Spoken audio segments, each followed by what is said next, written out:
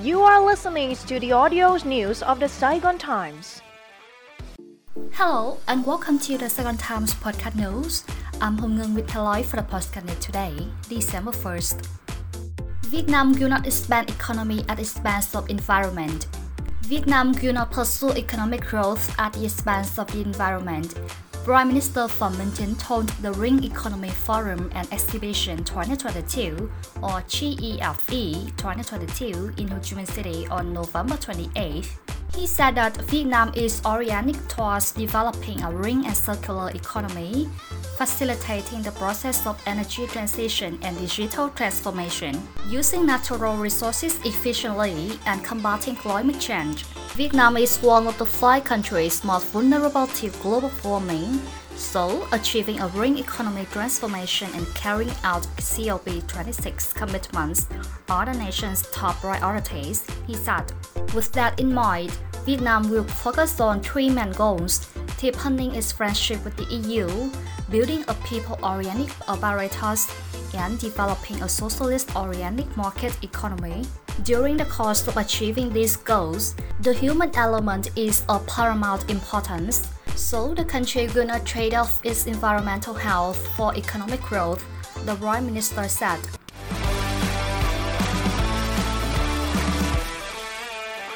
Traffic congestion is biggest obstacle to Southeast development. Traffic congestion is the biggest challenge for the economic development of the nation's Southeast region. Given that only 50 kilometers of expressway has been built among the 6 key provinces in the past 10 years, according to the Prime Minister, the Southeast region encompasses Ho Chi Minh City, Đồng Nai, Bình Dương, Bà Rịa Vũng Tàu, Bình Phước, and Tây Ninh, contributing up to 32% of the nation's GDP. The only expressway linking the Southeast provinces is Ho Chi Minh City, Long Thành, Dầu Dây, stretching 50 kilometers with 4 lanes for automobiles. The expressway section, which was open to traffic in 2015, is frequently congested with traffic, with an average number of vehicles reaching 40,000 to 43,000 on weekends and holidays. The overwhelming of many national highways and the delay in construction of expressways and beltways has resulted in regional traffic infrastructure failing to accommodate increasing transportation demands.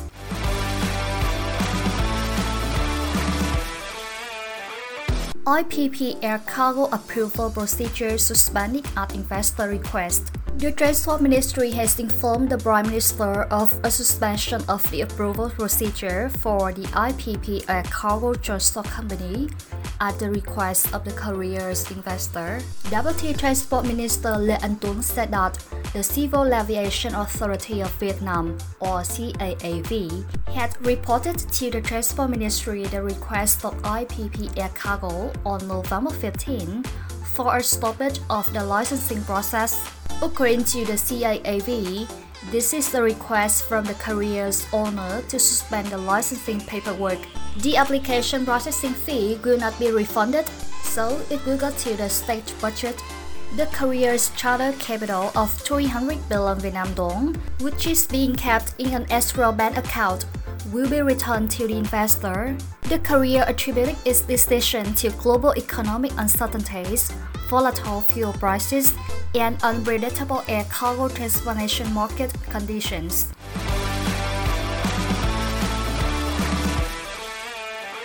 Vietnam posted $10.6 billion trade surplus in January and November. The country exports amounted to $342.2 billion, while its import spending totaled $331.6 billion between January and November, generating a trade surplus of $10.6 billion, according to the General Statistics Office of Vietnam. The total value of imports and exports in the year to November at $673.8 billion, soared 11.8% year-on-year. During the period, while domestic businesses caused a trade deficit of $30 billion, foreign invested companies, including in the oil industry, brought a trade surplus of $38.6 billion. During the 11-month period, the processing industry accounted for 89% of total export revenue, while machinery and equipment materials make up half of the total imports.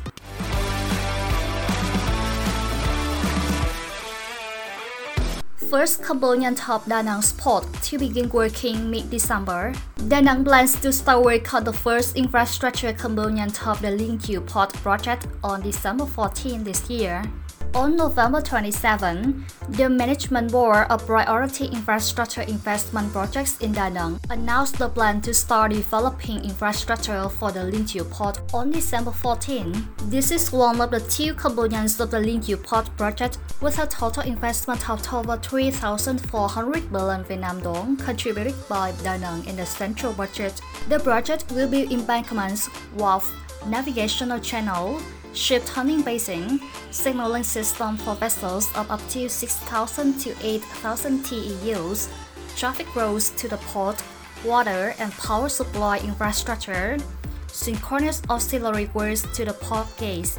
The second component will cover 44 hectares with two walls having a total length of 750 meters, and the private sector will be invited to turn this component.